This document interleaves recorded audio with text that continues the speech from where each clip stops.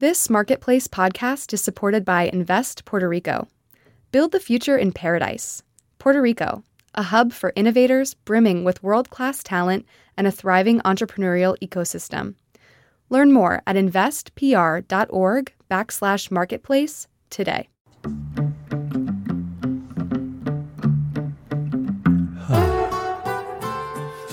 Hey everybody, I'm Kyle Rizdal. Welcome back to Make Me Smart, where we make today make sense, especially today because it's What Do You Want to Know Wednesday. We're going to answer, some questions, as many as we've got time for in 15 minutes, and then we'll, let you guys get on about your day. Ideally, and I'm super interested in some of these in particular today. But before we get to them, if you have a question about the economy, business, or technology, you can email those questions to makemesmart@marketplace.org or leave a voicemail at 508-UB-SMART. Or you can just email us and we'll read them like we're going to do this one, which is, I believe, for you, Ms. Adams. Todd Schultz in New York writes this. How will the upcoming student loan forgiveness wave impact credit scores? Will the algorithms adapt and keep scores the same, or will the scoring industries bump everybody up? That's a really good question, actually. Oh, Todd. Oh, Todd. Oh, Todd. If only. I mean, logically, you would think that, knocking off all this student debt would sure raise your credit score because you'd have less debt. However, it kind of depends.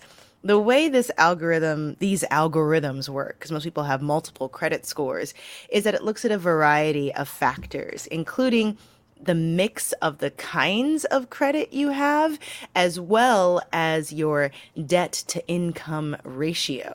So knocking off 10 grand of your student loan debt may help you on that debt to income ratio, but it won't necessarily help you out as much on your mix of types of credit. So if all you have is, say, 8 grand left in your student loan debt, which means you're lucky probably, and it goes away, then instead of having a car note, mortgage, and a credit card and a student loan, you now just have those first 3.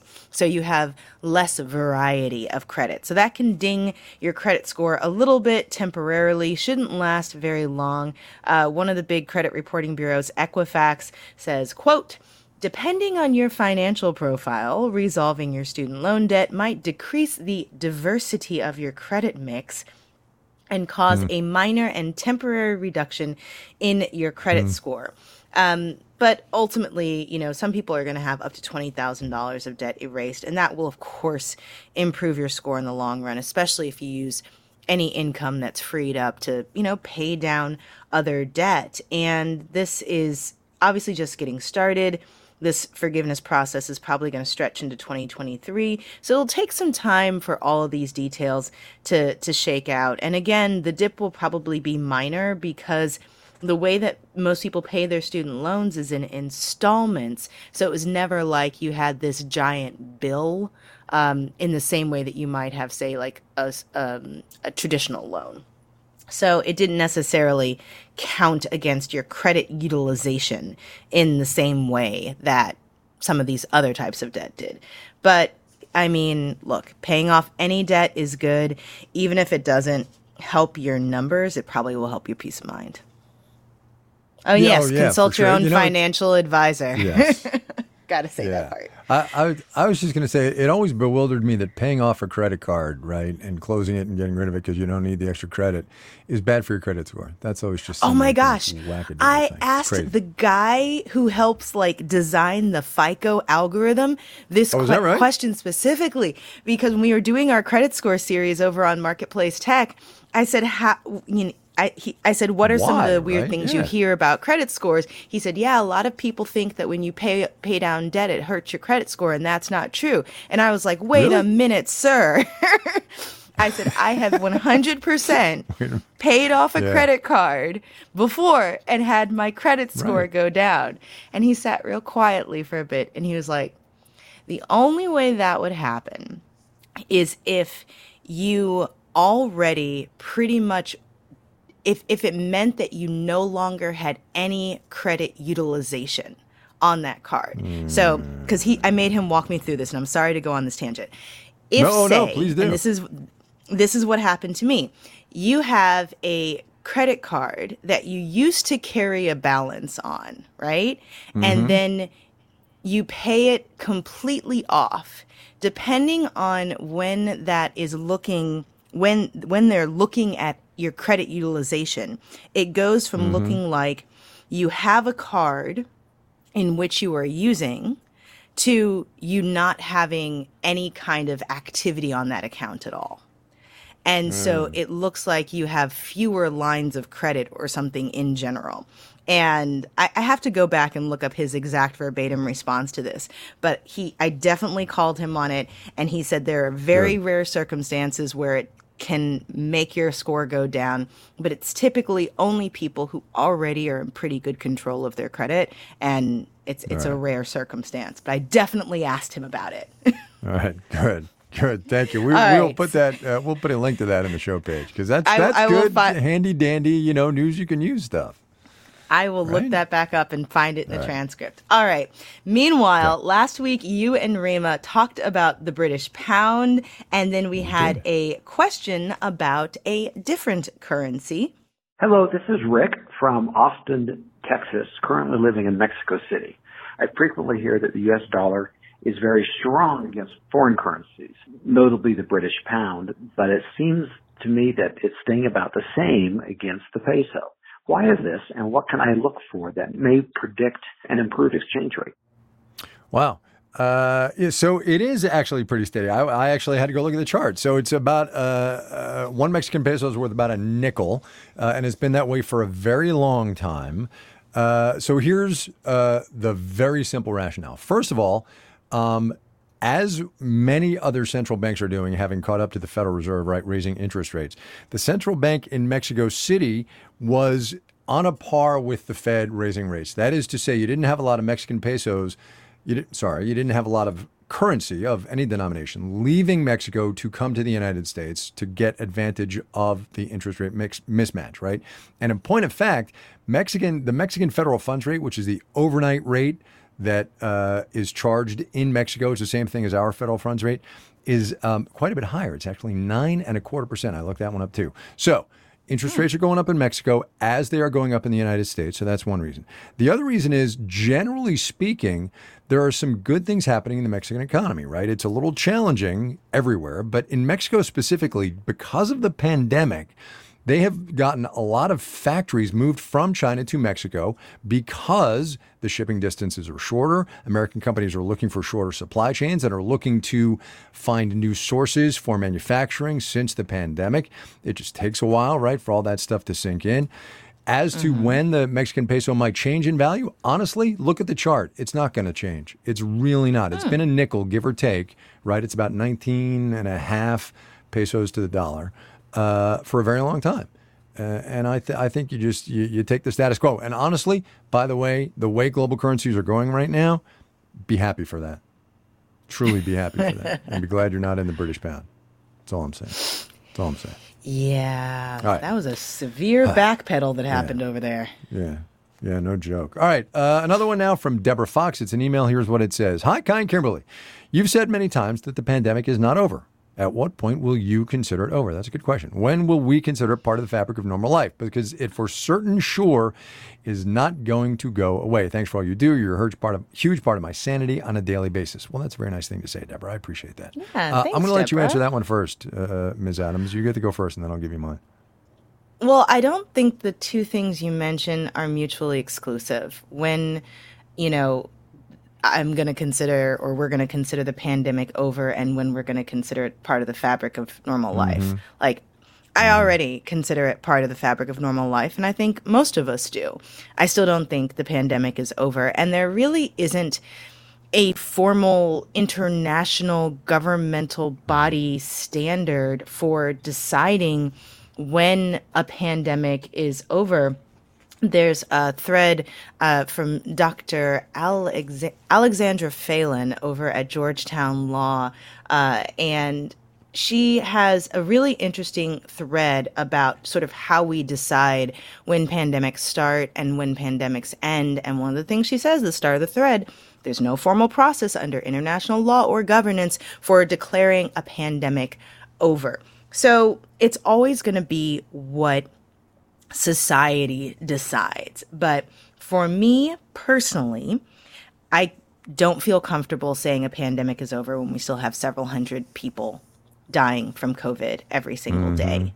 And there's this piece in Fortune that Marissa found where it was sort of taking on this thing we've been hearing throughout the pandemic of like, oh, COVID is just like the flu.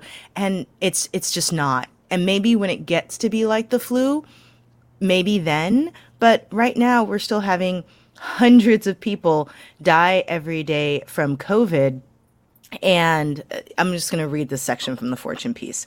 There were 1,055 COVID deaths in the U.S. 2 weeks ago, according to data from the U.S. Centers for Disease Control and Prevention, compared to only 4 flu deaths the same week.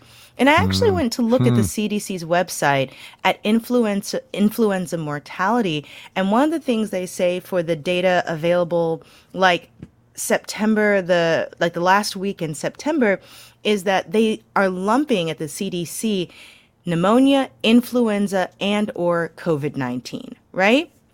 And there are 2,035 what they call PIC, pneumonia, influenza, COVID deaths reported for the week of September the 29th.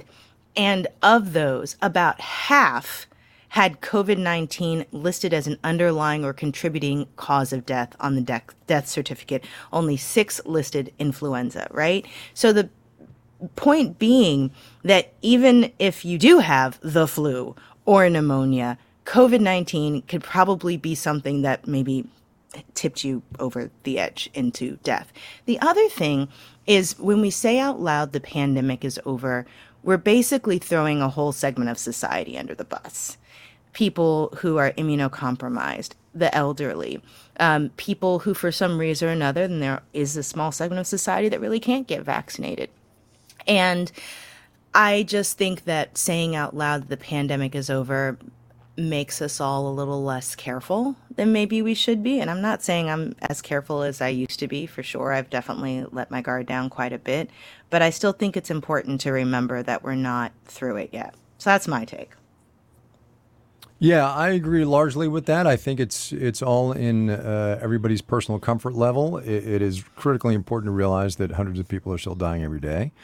And, you know, eventually somebody's going to say it's an endemic, right? The World Health Organization is going to come out and call it an endemic. I don't think that's going to change behaviors much, right? I mean, people who want to wear masks in supermarkets or on airplanes are going to keep doing that. People who don't want to won't. I think that's kind of the way it goes, you know? I think it's not over, and it's not going to be. It's going to be around for a very long time. Very long time. Yeah. All right, super quick. Let's do one more question that is specifically for you, Kai. Hey, this is Andy from Bellingham, Massachusetts. I know that Kai's disdain of everything pumpkin spice is quite legendary. However, Amen. I don't know if he's ever actually said whether he likes pumpkin pie. So make us all smart and let us know. Thanks. There was a whole chat over on Discord as to whether or not you're opposed to pumpkin flavors in general or just pumpkin spice. Yeah. Okay, so super quick so we can get out of here. Number one, I'm not opposed to all things pumpkin. It's pumpkin spice, the ubiquitousness, the commercialization of it, and the just ickiness of it that just makes me go a little cray-cray. Number one. Number two, not a huge pumpkin pie fan, mostly because it's a texture thing. It's a little gelatinous in my mind, the ones I've ever only sweet had. Potato pie, though? I'll pass on those. I don't know that I've ever had a sweet potato pie. Sweet potato French fries, but that's a whole different thing. Okay. But my wife makes a pumpkin pasta recipe, which is really good. And so it's not pumpkin. It's just with the pumpkin pie, it's a texture thing, and pumpkin spice is just no. That's where I am. That's what I got. Do you ever eat like roasted pumpkin, just like the vegetable itself? No. It's really good. You can make it with like rosemary and garlic and red pepper flakes. Right. It's delicious. All right. I'm not opposed to that. So if you think the pumpkin spice is too basic, what is not basic is our funding drive going on right now. It is leading up to something that's actually quite unique and new for us. We are going to have our first ever Make Me Smart Trivia Night on November 3rd at 4 p.m. Pacific, 7 p.m. Eastern. And it is only for Marketplace investors. So you can donate at marketplace.org/GiveSmart. It'll be fun. It'll be interactive. You give any amount, you get your invitation. We'll give you the plug one more time. Marketplace.org/GiveSmart. Hook us up. Please. Yeah, and I don't think either one of us have ever actually done a trivia night, right? No. Never have. This will be new. It's gonna be new. Yeah. All right, that is it for us today on this What Do You Want to Know Wednesday. Kai is out tomorrow, but I will be back with an exciting new guest host. I guess we'll just wait and find out who that's going to be. And meanwhile, let's keep sending us your questions. Our email is makemesmart@marketplace.org. Or, so I gathered. Makemesmart@marketplace.org or leave us a voicemail, 508-UB-SMART. There you go.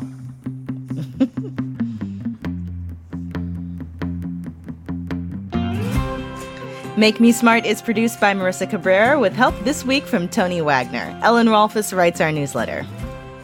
Today's show was engineered by Jake Cherry, Ben Tolliday, and Daniel Ramirez. As all y'all know, composed our theme music. Donna Tam is the director of On Demand. And that's where we are. That's where we are.